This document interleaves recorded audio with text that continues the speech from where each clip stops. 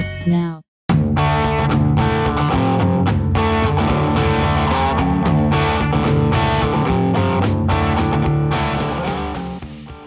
Why does the world's best band have the world's worst videos?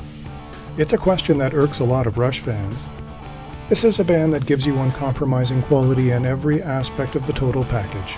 The artwork, the liner notes, the extravaganza during live performances, the packaging of DVD material and other box sets and special edition releases. Like vintage as wine, you often pay a higher price and receive supreme quality in return. That's a fair bargain. A very Canadian way of doing things. So what gives with the music videos? General opinion rates the catalog of Rush music videos quite low. Even Geddy Lee has commented on more than one occasion about Rush's music videos not really standing up all that well. But is this really the case?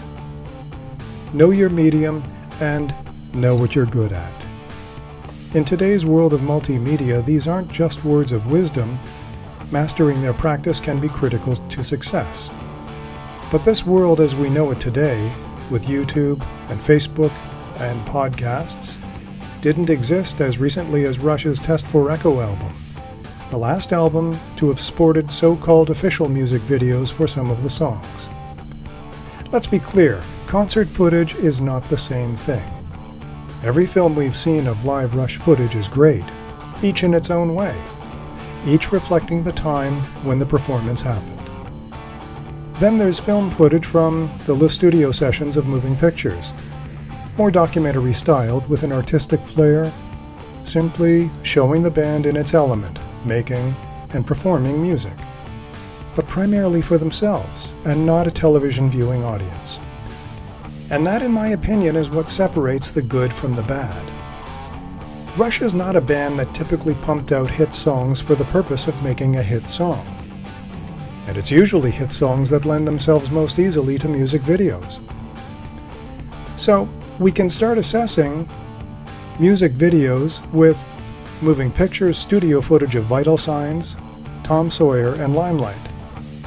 Although I don't think so-called music videos typically include the visual accompaniment for songs found in Clockwork Angels and Snakes and Arrows.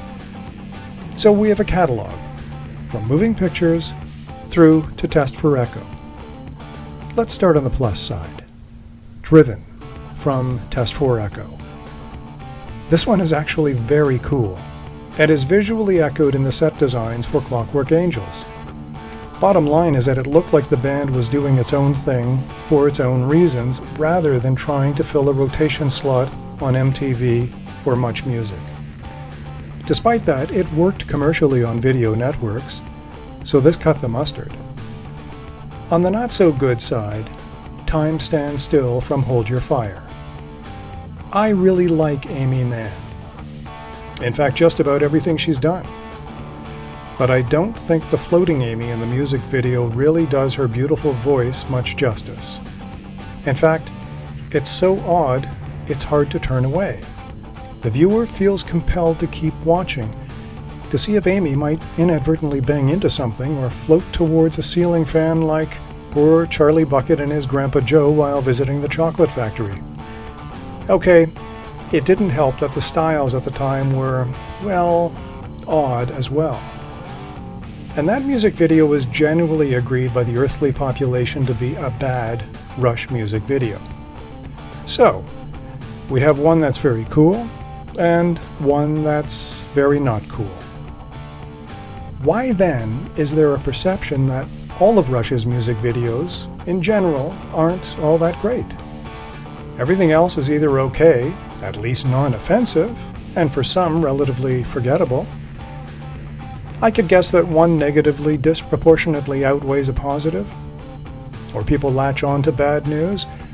I don't know. But let's get back to something I said earlier about knowing your medium and knowing what you're good at. And here is where I think you'll agree that Rush really did hit the mark with video.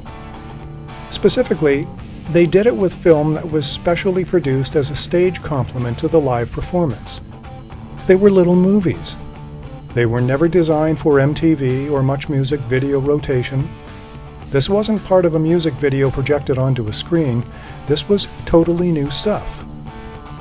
They latched on to what they were good at doing, storytelling, with an ever-mature sense of humor about themselves, and embraced the medium they knew well.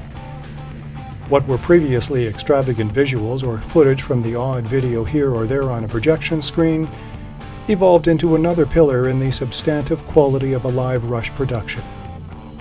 And in that category, there are too many to list here. Some evenings with Rush featured no fewer than 5 mini-movies. These things deserve attention and credit, and the actual music videos in general range from okay to very cool. Some things even get better or more interesting with time. Who knows? Time will tell, for time stands still. So, I recommend not rushing to judgment on Rush's music videos, certainly not generalizing the quality of them all. That said, in another medium that delivers a different message, you certainly will want to spend some quality time looking at productions that were designed as stage accompaniment and are featured in the concert DVD sets. These started to acquire a semi-life of their own in the Vapor Trails tour and became ever more integral right up through to the R40 tour. Visit Stephen Christensen for more episodes.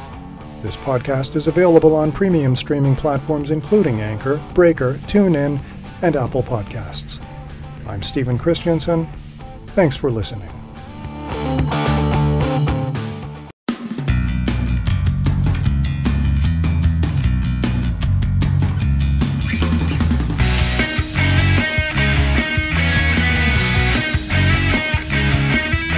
A production of Stephen Christensen.